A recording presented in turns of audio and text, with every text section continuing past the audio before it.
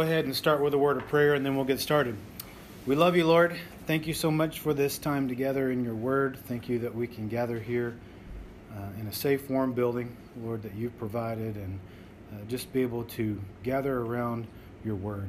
We just pray now, Lord, that through the power of your Holy Spirit, that you would teach it to us. Lord, help us to learn. Help us to rightly divide the word of truth tonight, Lord, and stay away from error. Stay away from what we think necessarily, Lord. We want to know the truth. So we're just going to trust you to teach us that tonight, Lord. So please guide our study, guide the discussion, all for your glory in Jesus' name. Amen. All right. So Psalm 10, we're going to do just a quick little review of verse 4, and then we'll move forward in the study. We left off last week where it says, "The wicked in his proud countenance does not seek God." God is in none of his thoughts, okay? So basically this tells us that the wicked person has absolutely no consideration whatsoever as to what God wants in any given situation. And how sad is that? He's only concerned with his own heart's desire, if you will. So we have to give thought to God, right? To not give thought to something is simply not to care anything about it. But as believers, we have to give thought to him and his word. Psalm 119:11, a very popular verse, says, "I've hidden your word in my heart that I might not sin against you." So for God's word to be hidden in our heart, then it has to be thought about extensively. It has to be meditated upon. In fact, Psalm 119 verse 15 tells us, "I will meditate on your precepts and contemplate your ways." So meditation, contemplation, these are necessary in the life of a believer. In other words, we need to illuminate our mind with the Word of God, don't we? And I brought up this just a little bit last week, but this little book right here was written by a friend of mine. His name is Rory McGorty, and it's called the Bible Memorization Pocket Guide. And you can find most of what's written in this book at truthmadeeasy.com. If you go to that website, you'll find this system that he came up with called MemRead. And this is a memorization technique that he came up with to memorize Scripture. Basically, you read a Scripture 10 times a day for 4 weeks, and you're going to get it memorized. That's the crux of it. And so this is, yes? What age group? Any age group. Yeah, any age group. I'm telling you, and this is the real deal. Okay, both Rory and his wife Sue are Scripture memorization, professionals, if you will. They've both memorized books of the Bible. I wonder if we can Okay, so I don't know that these are necessarily available, but he told me that you can find it all on that website.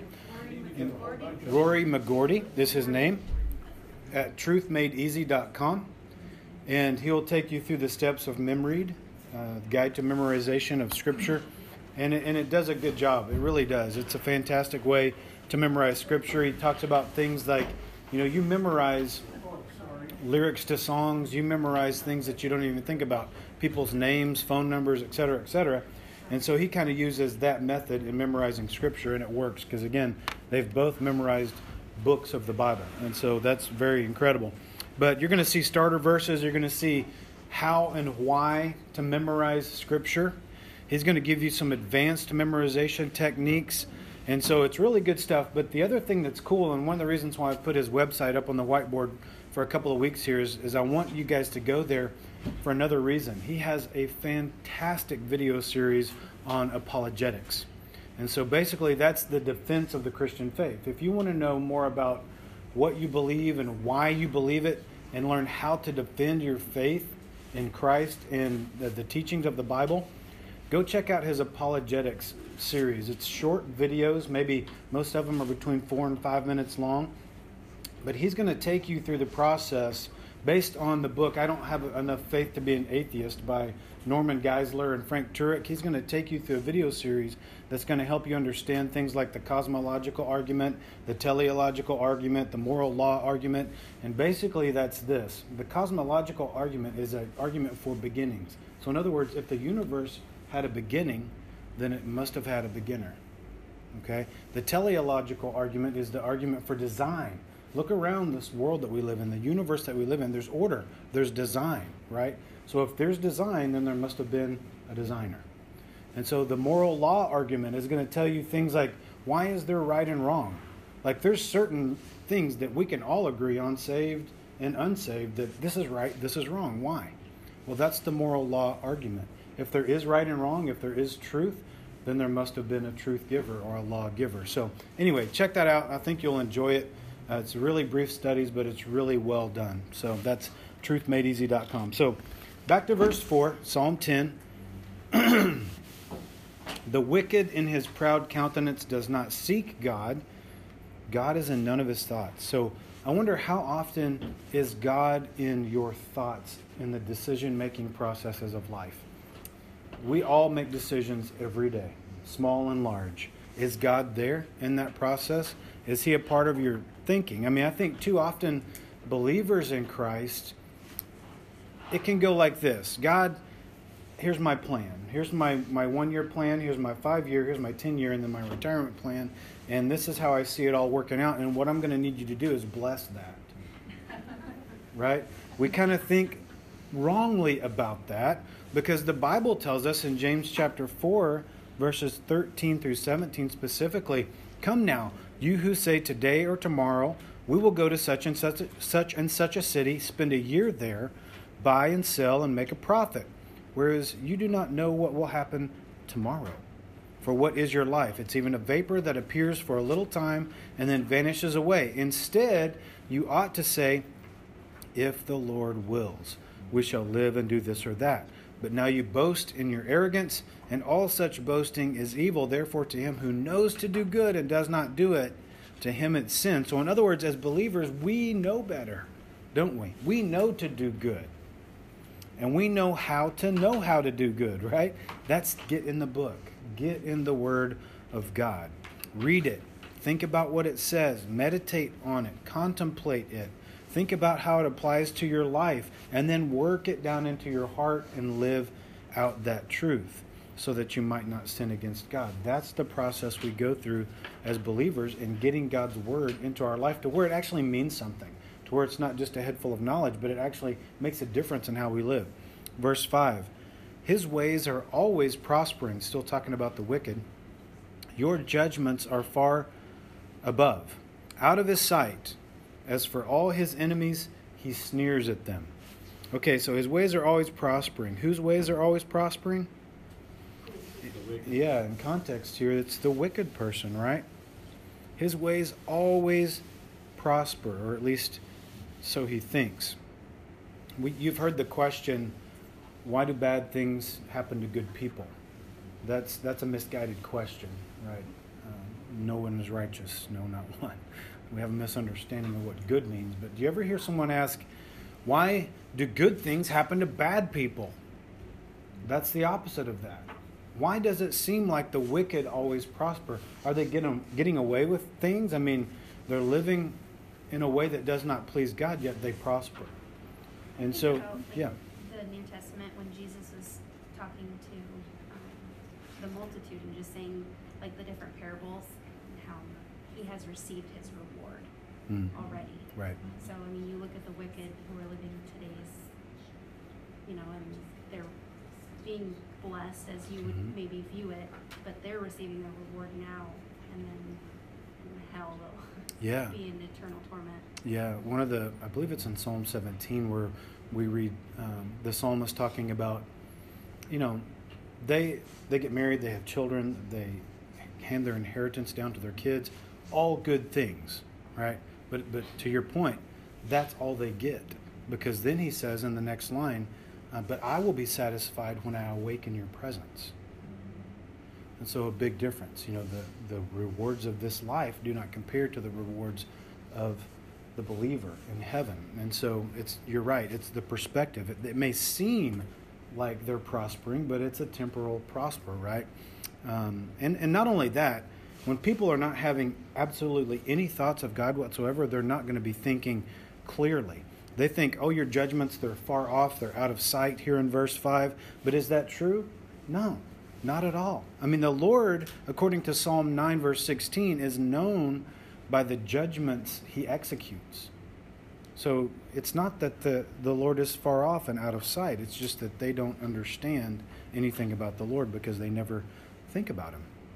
The Lord is no more distant from the boasting of the wicked than he is from the suffering of the believer. He's not distant.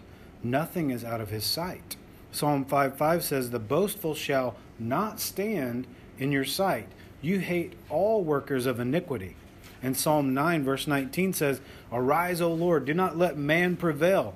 Let the nations be judged in your sight." And David said again in Psalm 51:4, "Against you and you only have I sinned and done this evil," where? In your sight. So we can be sure that no sin, whether it's committed by the wicked or the saint, is out of God's sight, not by any stretch of the imagination. Goes on to say in verse 5, "As for all his enemies, he sneers at them." So the wicked sneers at his enemies. The wicked person's lack of respect for God, well, that's going to lead to a lack of respect for his enemy, for sure. He has no regard for either one at all. But who, in fact, is the number one enemy of the wicked? Who's the number one enemy of the wicked? God, yeah. Right? God. James 4:4 says, "Adulterers and adulteresses, do you not know that friendship with the world is enmity with God? Whoever therefore wants to be a friend of the world makes himself an enemy of God." So the wicked, they sneer at God and they smile at the world, so to speak. But I think they should be careful, because rebellion against God, it hardens the heart and it creates sort of a false sense of security in the life of a person. So be careful with that one. Verse 6, "He has said in his heart," still continuing to talk about the wicked, "I shall not be moved. I shall never be in adversity." I think first off here, it can be a huge problem when we begin to speak from the heart. That can be a mess, right? Have you ever heard somebody speak from the heart? I mean, Valentine's Day. okay, yeah. I mean, it might even be well-intended, okay? But it's not always true. Speaking from the heart does not mean you're speaking truth. And we've got to be able to, as believers, learn how to speak the truth in love, according to Ephesians 4:15. Because the truth is never wrong. The heart is most often wrong, but the truth never is. Here's what love is, according to the Bible. 1 Corinthians 13, verses 4 through 8. Love's patient. It's kind, does not envy, it does not parade itself. It's not puffed up. We see some of that in this psalm. It does not behave rudely. It does not seek its own. It's not provoked. Thinks no evil. Does not rejoice in sin. Rejoices only in truth. It bears all things, believes all things, hopes all things, and endures all things. Love never fails. However, as we see in the Psalms again, the fool has said in his heart, there is no God. You see how wrong the heart can be? Man, we can blow it when we start speaking from the heart, when we start following our heart.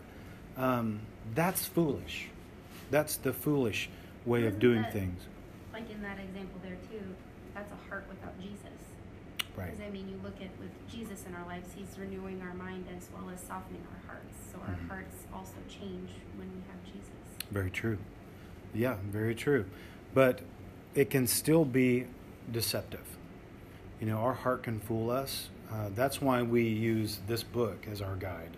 We have the Word of God that keeps us on track. If I were to follow my heart, there's no telling where I would be. But if I follow the Word of God, there's a really, really good chance I'm going to be in the middle of God's will. And so that's where I want to be. I don't want to follow my heart and let it lead me. I want to, in fact, lead my heart by studying Scriptures and getting that down into my heart, so that we see that change that you're talking about there in the life of a believer. But yes. In light of that, I wondered, thinking about how we often say, invite Jesus into your heart. I've often wondered and almost wished that that was not the word that was used, not necessarily because of what you're saying. I haven't really heard what you're saying before, but our heart being part of our body. I mean, the actual body part. I think it's sometimes very confusing to people when we say heart, that we ask you to see heart, rather than maybe into our life, into our will. Yeah, you're kind of saying the same thing. I mean, in Galatians, we do see, God has sent the Spirit of His Son into our hearts, crying, Abba, Father. And so that's the idea there. The person, the soul, is kind of what that is indicating. So is it wrong to say, ask Jesus in your heart or Jesus is in my heart? I don't think that's necessarily wrong. Because we do have biblical precedent that says that's where God sends the Spirit of His Son into our hearts. And so, again, as long as we understand that it's not the physical beating muscle, that it's our soul, our spirit. Distinguishing between heart and what you're saying about it being like the flesh. Like the flesh, correct, yeah. So we do have to distinguish, so right? We can only distinguish that through the Word of God. Amen. You're right. Yeah, and so that's the divider. That's the determiner, right, between the flesh and the spirit. We want to follow the Word of God in order to discern that. Because our hearts, our flesh, would be another way to say that here. They can say a lot of things, but not all of them are true. Okay, and again, not all of that is loving as well. So don't trust your heart. Don't trust your flesh. In other words, trust the Word of God. But the wicked person continues to boast here in verse 6. He says, I shall not be moved. I shall never be in adversity. Man, there's some boasting going on here, isn't there? How do you know that? Yeah, right. See, this is short-sighted. And a short-sighted view of God leads to a very skewed view of reality. You actually think you're getting away with things. And the truth is that your eyes saw my substance being yet unformed, and in your book they were all written, the days fashioned for me when as yet none of them were made. Psalm 139:16. So no one is going to live, the wicked person here is saying, I'm not going to be moved, I'm never going to have adversity, etc. But the truth is no one's going to live one day beyond the last day that has been fashioned for them, nor die one day before that. God knows the end from the beginning, according to Isaiah 46:10. But the arrogance of the wicked here has blinded them into thinking that they are the ones that are in control, when in fact, they will be moved. They're boasting about not being able to be moved. In fact, they will be moved, and we talked about this when we were in Psalm 9. Verse 17 of Psalm 9 says that they're going to be turned into hell. So that's, to me, considered adversity. That's being moved by God somewhere that they don't want to go. And in fact, they're going to experience unparalleled adversity for time and eternity. So the boasting is just that. It's boasting. It's not truth. Verse 7. His mouth is full of cursing and deceit and oppression. Under his tongue is trouble and iniquity. So his mouth is full of cursing and deceit and oppression. The wicked person can, with his mouth, curse, deceive, oppress, etc. Now we've heard potty mouths, right? The cursing thing we get. The guy who can't complete a sentence without using foul language, we've all seen those people. They curse. And we've all probably been around people who are deceptive with their speech. They can use words that deceive. But what about those who oppress with their mouth? What about those people? Have you been around that person? It's called verbal abuse. Wicked people curse God, they lie to people and abuse them with their words. So we've got to be careful of folks like this, and I don't think we need to feel obligated to remain in an abusive situation. Not at all. Now, in the context of marriage, I'm not saying run out and get divorced. I'm not saying that at all. But I mean, you don't have to suffer continual abuse from an unbeliever or someone that's continuing to verbally oppress you and abuse you. You need to get somewhere safe, right? Get the help that you need.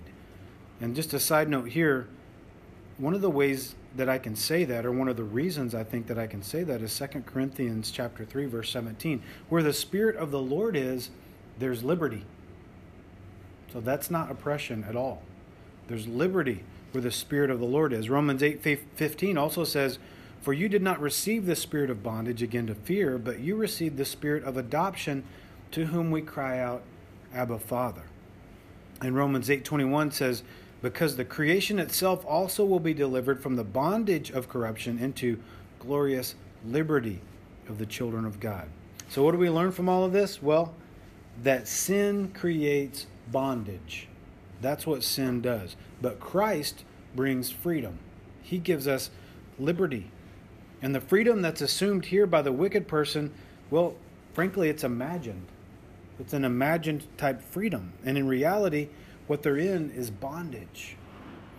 You've probably met people who have told you, "I don't want to become a Christian," or "I don't want to go to church," or whatever. "I don't want to follow Christ because it's restricting. I don't want to give up my freedom." Well, they're the ones that are in bondage, and they just don't realize that. They're in bondage to sin. The freedom is over here in Christ. And whom the Son sets free, he's free indeed, the Bible says. Wouldn't you rather be free from that bondage of sin and be in Christ? Of course. Yeah. So it's a skewed view of freedom here from the wicked person. Under his tongue is trouble and iniquity. So both trouble and sin find their home under the tongue of the wicked. So this is kind of reminding me of like our Sunday For Bible sure. verse, Ephesians 2:1-3. Yes. Do you have that memorized yet? Not yet. I do not. I'm getting there. It's You're been awesome. 24 hours. It's the first 2 months. I'm getting there. She's so Very good, I y'all. know. She is amazing. Yeah, she does a fantastic job Yeah. with scripture memory. But just think about this. With one little flick of their tongue, they can blast iniquity all over the place, right? Under his tongue is trouble and iniquity. James chapter 3, verse 6 says, "And the tongue is a fire, a world of iniquity. The tongue is so set among its members that it defiles the whole body and sets on fire the course of nature, and it is set on fire by hell." And so part of the bondage that we see here of the wicked is having a tongue that is in fact set on fire by hell. That's no freedom at all. Verse 8, "He sits in the lurking places of the villages. In the secret places he murders the innocent. His eyes are secretly fixed on the helpless." And I don't know, this is just standard practice, it seems like to me, for the wicked. The wicked have to lurk. It's almost as if he's in the shadows. But the believer in Jesus Christ is commanded to walk in the light. 1 John 1:7. Completely different than lurking. It's no different for Israel. Even back in the Old Testament, we read in Isaiah chapter 2, verse 5, it says, "O house of Jacob, come and let us walk in the light of the Lord." So as believers, as followers of Christ, we're in the light, and the wicked are in lurking places. I think about too, like what you were saying Sunday about how being more mature in Christ also gives you the ability to be more gracious to those who are not believers. Mm-hmm. I look at people like that are in my life who haven't been saved, and a lot of the stuff that they do, I try and bring to their attention, such as verbal abuse and such as that. They don't realize what they're doing. Like they Yeah. don't have the conviction, so it's not like they're intentionally doing it, but it's that unconscious sin nature that is coming out of them. Right, yeah. So, And like, reading that he sits lurking in the places of the villages and all of that stuff, like you read that and think that they're doing it with a purpose, but there are some people that do it unknowingly. could be, yeah, blinded by the god of this age, right? The god of this world, the prince of the power of the air. And so if you think about sin, it likes to keep things quiet on the down low, right? In the secret. It doesn't want anything out there in the light where Christians should walk. So we should, as believers, obviously walk in the light where everything is visible. You can see it with nothing to hide. There's no lurking in the life of a believer. There's nothing to hide. At least there shouldn't be, right? He says in the secret places, he murders the innocent. Wow. The wicked have always, it seems to me, always preyed on the innocent. I mean, some things never change. You know, I think again about Planned Parenthood here. They like to say that they provide health care for women. All right? Well, I would argue whose health is actually being cared for? Okay? I mean, what life is actually improved, made better, enhanced, or cared for when an innocent baby is murdered in the womb? But under the guise of healthcare, they can provide a secret place to murder the innocent. Some things never change. The heart of the wicked is the same today as it was then. It says, his eyes are secretly fixed on the helpless. Again, the wicked, it just seems to me like they're a bunch of bullies, right? They're the big bullies on the playground of life. I mean, the helpless are their victims here. The wicked oppress them in verse 7 to keep them vulnerable and dependent. And then what happens in verse 8? They murder them. I mean, we've seen this in recent history too, by the way. You'll recognize some of these names. Adolf Hitler, Joseph Stalin, Mao Zedong. These were bad individuals. They were wicked people. Hitler had 11 million Jews killed during the Holocaust in an attempt to exterminate an entire race of people in the 40s. Stalin, he had north of 8 million probably or so starved to death due to a forced famine in his attempt to rid the country of peasants in the Soviet Union in the 30s. And then Mao Zedong comes along and he starves 30 million people, killed, trying to follow the model of Stalin in the 40s. And so the wicked heart is the same. It kills, it murders, it's terrible. There's oppression going on right now, like in China, where there's the one-child rule. Right. And I can't remember where I heard it, but there were people or mothers leaving their babies at marketplaces just to die because they couldn't have children, or if they had a girl first, they would, find really inhumane ways to rid themselves of the baby in order to. I mean, it's just kind of disgusting. Yeah, it is. It is. But that's still happening nowadays. For sure. There's no doubt. The model of the wicked has not changed. I mean, the enemy's plans are the same. His eyes are secretly fixed on the helpless. Again, bullies. Verse 9. He lies in wait, secretly as a lion in his den. He lies in wait to catch the poor. He catches the poor when he draws them into his net. So here it seems like the wicked tend to, act on instinct, kind of like animals. I mean, they don't worry about controlling any emotions or actions or, anything like that. I mean, they don't employ discipline, for example. They just let their emotions run wild, unrestrained. But look here, it's not unplanned. I mean, they plot and they scheme. We saw that back in verse 2. He lies in wait to catch the poor. Again, the least among us is their prey. The vulnerable are the prey of the wicked. It says he catches the poor when he draws them into his net. So don't be fooled about this. Don't fall for the traps that are set by the wicked. And we know that they're most likely going to be in the dark, lurky places, right? Or in dens where there's no light. I mean, we kind of know where the traps are going to be set. We know how they operate based on Scripture. They're sneaky, they're in the secret, they're lurking, etc., etc. You spend much time in those places, you're probably going to get in one of those traps. So be wise, use discernment. Don't give opportunity for sin in your life. And that happens a lot of times.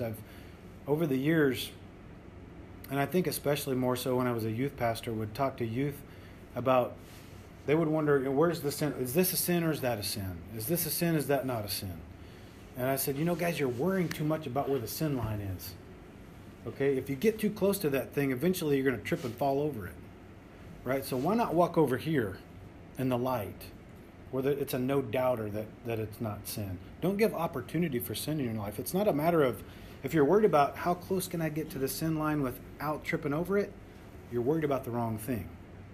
We need to be worried about what gives God the most glory in our life. That's the difference. Rather than what can I get away with and still not sin? No. What gives God the most glory? Walk way over here in the light. And so be wise, use discernment, don't give opportunity for sin. The less time that you spend in the viper's den, for example, the less likely you are to be snake bit. There's no doubt about that.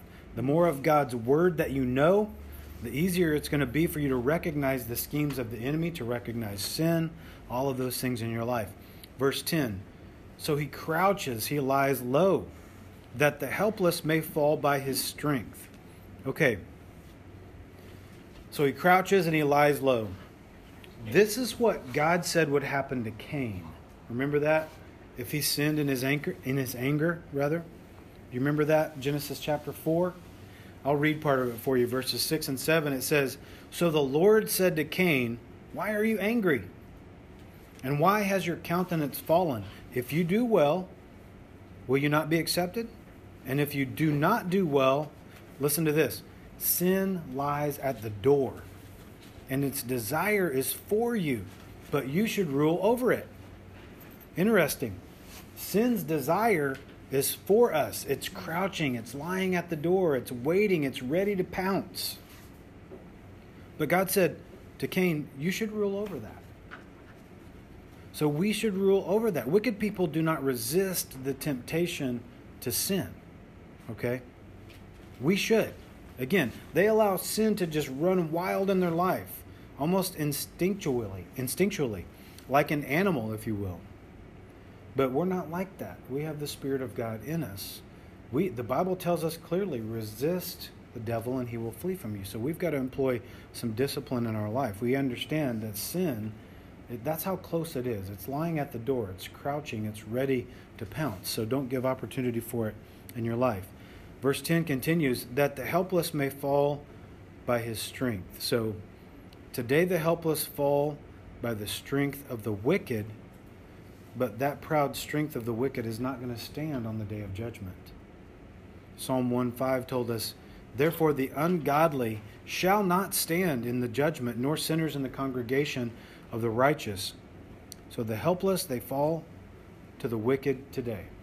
That's the world we live in. But the wicked will ultimately fall in judgment on that day. And so they're living for today in no fear whatsoever of the consequences or the retribution or anything like that. But it's coming. And it's certain. There's no doubt about that. Verse 11, he has said in his heart, God has forgotten.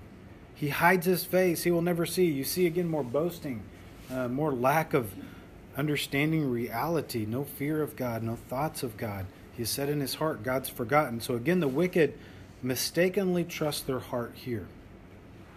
Isaiah 64:9 says, do not be furious, O Lord, nor remember iniquity forever.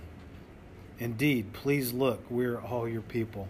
And Jeremiah 31:34 says, in speaking of the new covenant that's coming in Jesus Christ, it says, no more shall every man teach his neighbor and every man his brother, saying, know the Lord, for they shall all know me, from the least of them to the greatest of them, says the Lord, for I will forgive their iniquity, and their sin I will remember no more. However, God has not forgotten the sins of the wicked, like the wicked claims that he has here in this verse, here in verse 11. Let's flip over to, if you have your Bibles, let's flip over to Psalm 50 and read a passage of Scripture there. Let's read verses 16 through 22.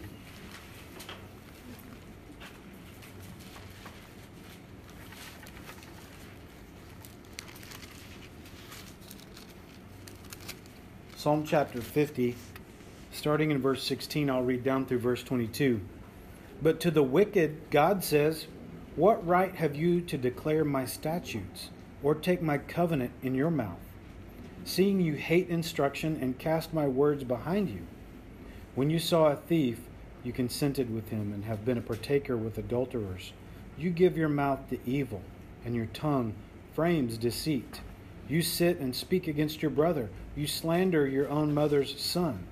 These things you have done, and I kept silent.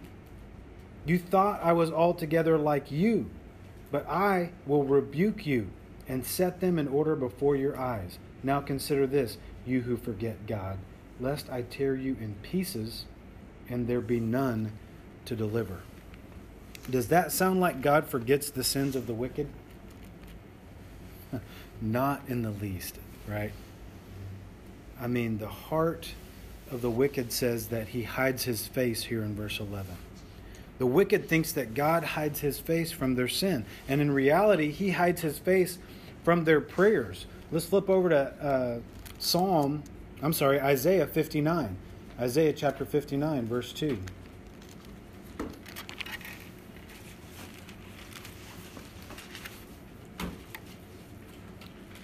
The wicked thinks that God hides his face from their sin, but he actually hides his face from their prayers. Isaiah 59, verse 2 says, "But your iniquities have separated you from your God, and your sins have hidden his face from you so that he will not hear." What verse is that? Verse 2, Isaiah 59, 2. "And your sins have hidden his face from you so that he will not hear." Interesting. The heart of the wicked says that he's never going to see, because the wicked operate in secret, right? They lurk in order to hide their sin and take advantage of the helpless and the poor, etc. But nothing is done in secret with God. That's for sure. Daniel chapter 2 verse 22 says that he reveals deep and secret things. He knows what is in the darkness, and light dwells with him. So God is in the light, but that doesn't mean he doesn't know what's in the darkness. Of course he does. Psalm 44:21 says, "Would not God search this out? For he knows the secrets of the heart." So you see how mistaken the wicked are in their thought process. The wicked here are greatly mistaken. They get things most usually backwards, because no sin, in fact, goes unseen by God at all. Verse 12, "Arise, O Lord. O God, lift up your hand. Do not forget the humble." So, a little shift here in the psalm. We see this in several, but now David begins to call upon the Lord based on what he's been talking about in the psalm this far, about the wicked. Because of that, God, arise, O Lord, lift up your hand. Just like in Psalm 9:19, he begins to call for action from God here. And I think it's important to note that anytime we see this, we need to remember that the author of the Psalms never ask to avenge themselves. Okay, they never ask or seek to take vengeance on their own. He always calls for God to administer the justice, and that's because they know that God judges rightly. Psalm 9, verse 8. If we were to judge, we would never judge rightly. We would get it wrong. He says, "Do not forget the humble." This continues the thought from Psalm 9:12, in my opinion, which says, "When he avenges blood, he remembers them. He does not forget the cry of the humble." So don't forget the humble, Lord. The psalmist is not necessarily asking a question here, is he? He's restating a truth. He knows that God remembers them. He's not going to forget them. He's simply seeking that justice that's been promised by God. Verse 13. "Why do the wicked renounce God? He has said in his heart, you will not require an account." So why do they renounce God? I mean, the word for renounce here, I don't know if you are familiar with the actual meaning, but it's worse than that. It means to despise. So why do the wicked despise God? Jesus told us why the wicked despised him. He told us that in Matthew chapter 6, verse 24. He said, "No one can serve two masters, for either he will hate the one and love the other, or else be loyal to the one and despise the other." You can't serve both God and mammon, or riches and wealth. So that's why. He goes on to say in verse 13, he has said in his heart, you will not require an account. So again, foolishness. The wicked want to live by their lustful instincts, while believing that there's just no penalty for that, for the sin. Some people would even consider this to be universalism, right? I mean, hell's not real. And there's no consequences for our sin, etc., etc. All roads lead to heaven, and so on. That's a modern day view of this idea of what we're seeing from the wicked person, of them not fearing an account We don't believe that a reckoning is coming. It's the everybody gets a trophy, everybody wins idea, right? And ultimately, everybody ends up in heaven, no matter what. But I'm here to tell you, hell is real, and it's a very scary place. I can see why people would not want to believe in it, right? Ignorance is bliss. Yeah, if I say something long enough, I'll begin to believe it. If I just say that he was a good God, he couldn't possibly send people to hell. It seems harsh, and but that's misguided. A very popular pastor, Rob Bell, wrote the book Love Wins, and that's pretty much all about his idea of there not being a hell. He was at one time a so-called Bible preacher, taught from the Word of God, and then become enlightened or whatever, and started not believing in hell and things like that. And hell's a very tough subject, but it's a very real thing, and we see it all over Scripture. And so we've got to be careful that we don't miss the mark here. Could it be that some people these days think of God as a type of Santa Claus? Yeah. I mean, it used to be, okay, he knows who's bad and nice. And if you were bad, you got coal or switches or something. Nowadays, no matter what, everybody gets something, and they sort of view God as a Santa Claus who's in a rocking chair and knocks his kite. Everybody was just a good boy today. Yeah, and the problem is Kids will that be kids. Yeah, the problem is that we have made God into our own image instead of being made in His image. We have developed this idea of God that comes from our own image of what we want Him to be, and we need to be careful to understand that it doesn't matter what I think. The only thing that matters is what's true. Yeah. And so we got to find the truth from the Word of God. It doesn't matter what I think. If heaven exists, then so does hell. God created them both. Heaven He created for His own dwelling place and for those who by faith have trusted in Jesus Christ for salvation. Hell He actually created for the devil and his angels. That's why it was created according to Matthew 25:41. But all those who choose to reject Jesus as Savior will in fact give account one day for their own sin in that very place called hell. And that's a hard truth, but it is true. And so to talk a little bit about hell here, and we'll wrap up here before long, but there are three main words that we see in the New Testament that are used for hell. When we see the word hell, it's usually one of these three words. Hades is one, Gehenna is another, and Tartaru is the third. We see all three words in the New Testament. And something that we should remember here is that when you read about the lake of fire in the New Testament, that's not hell. Okay, that's the lake of fire. It's different. And you'll read about that in Revelation 20, verse 14. The people who are in hell will eventually be cast into the lake of fire. So two different places. That's after Jesus defeats the devil. Yeah, that's the final, after judgment, the great white throne judgment, the final place of fire, I guess you could say. Is it worse than hell? So they're in hell, but then they're thrown into the lake of fire? Mhm. So it's worse? I would say that, I don't know if it's worse or not. It's probably very similar, except for that's final. Is hell like then their purgatory? Yeah, it's not necessarily purgatory, though, because it's a literal hell. Right. Okay, we see that in the story of the rich man and Lazarus. That's where the word Hades is used, for example, in Luke 16, 24 through 26. That story of the rich man and Lazarus. There was burning there. There was separation there. There was loneliness. There was a conviction of memory. There was thirst. There was stench. Okay, all in that story. And there was also a great gulf that was fixed, so you couldn't get out. Okay, so but it was final in the sense that those people are going to end up in the lake of fire, but it's temporary in the sense that it wasn't the lake of fire, the eternal place for those who will, forever be apart from Christ. So that's one example of Hades. Another example of hell in the New Testament is that word I mentioned, Tartaru. We see that in 2 Peter chapter 2, verse 24. We see it again in Jude 6.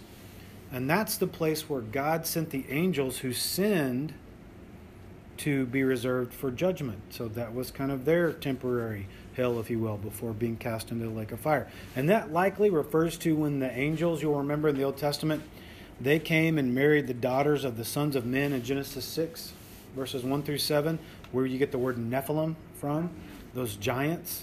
And so that's where they are. And then you see the word Gehenna in the New Testament that's also used for hell. This is the most popular one, I believe. It's used 12 times in the New Testament, and it was used 11 times by Jesus himself. 11 times he used that word Gehenna. And it's probably, most scholars would agree that it's in reference to the valley of Hinnom, where King Ahaz of Israel, he participated in worshiping the false gods of Moloch there. And in an attempt to please this false god or false gods, Ahaz engaged in human sacrifice there, and actually sacrificed his own children in fire. 2 Chronicles 28, verses 1 through 4. So it's compared to that. Gehenna is compared to that. The valley eventually became sort of a dumping ground for the city of Jerusalem. During the time of Jesus, it was used to burn garbage in that area. And so, nasty. A place where former child sacrifice took place. It was now a garbage dump. That's Gehenna. And so, not a place you want to be. John Corson said this. He said, the place of Gehenna was where humans were sacrificed, dead bodies were burned, and human waste was dumped. The place was always on fire, and the stench was terrible. No one would want to spend 5 minutes there, much less all of eternity. And so, pretty strong language when you see the word Gehenna used. Shay, Mhm. would you spell the word that starts with T, please? Tartaroo. Tartaroo. And where does the word Sheol come in? Old Sheol. Testament. Yeah, that's more of a Hebrew term than a Greek term. So you'll see that in the Old Testament pop up. So, And a lot of times that simply would mean grave or place of the dead. So, but yeah, that's going to be more of a Hebrew term we see in the Old Testament. Now, of course, Jesus spoke more about hell than he did of heaven. I mean, that's just another truth that we find in Scripture. So we need to make no mistake about it, that hell is real. So next time you may think you're getting the warm fuzzies, or you hear a preacher talking about there not actually being a hell, or God's too good for that, how could he ever do that? Don't believe it. It's not biblical. Hell is real, and it's not some place that you want to spend eternity. And Jesus spoke more about that than he did heaven, yes. I don't understand how they could go about justifying that without Scripture. Yeah. Or, I mean, it doesn't seem like there'd be any way to twist Scripture in their favor. Right. Yeah, I mean, literally you would have to rip pages out of Scripture in order to build a doctrine around that. And so, If people just don't know. yeah, either you don't know it or you just deny it. I'm teaching someone, we go through the Bible and teach the afternoon, because she wanted to. At first, she was kind of like, hey, God to do that to his people, to judge them. And he says, Yeah. he's not just a nice God, Well, he's just. He's just. And of course, we get a backwards mindset of what love is. We think love is just a feeling. It's everything goes kind of a thing. But love, biblically, it says it doesn't rejoice in sin. So that's in 1 Corinthians chapter 13. Love does not rejoice in iniquity. And so biblical love is also just as well. And God is both just and love as well. You notice, like, Our law enforcement, I mean, they make their decisions about right and wrong, and Yeah. our own laws. And people go to jail, and nobody's screaming, oh, don't put them in jail, it's all right. Right. Let go. Yeah. You're exactly right. It's a human. Yeah. I mean, it comes as the authority from God. But Yeah.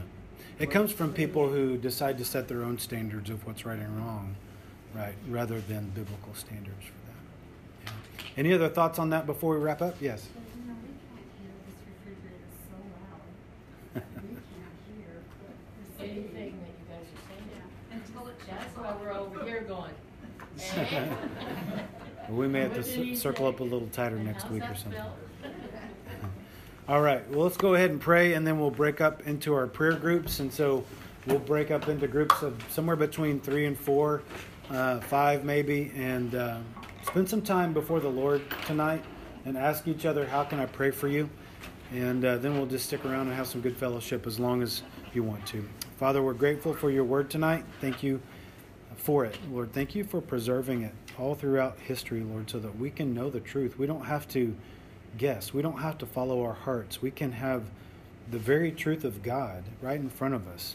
And so we can know right and wrong. We can discern what's good and what's bad. And we can know how to live. And we can know evil from good and good from evil. And things that we need to just guide us through our life in a way that pleases you. So thank you for giving us that. Thank you for giving us your word. Thank you for giving us your Holy Spirit that does and guide us into all truth, comforts us, and helps us understand. And Lord, so would you please just allow your word to sink into our heart, the things that we've heard and discussed tonight, the truth of it. Help us, Lord, to get that into our heart that we might not sin against you. It's in Jesus' name that we ask this. Amen. Amen.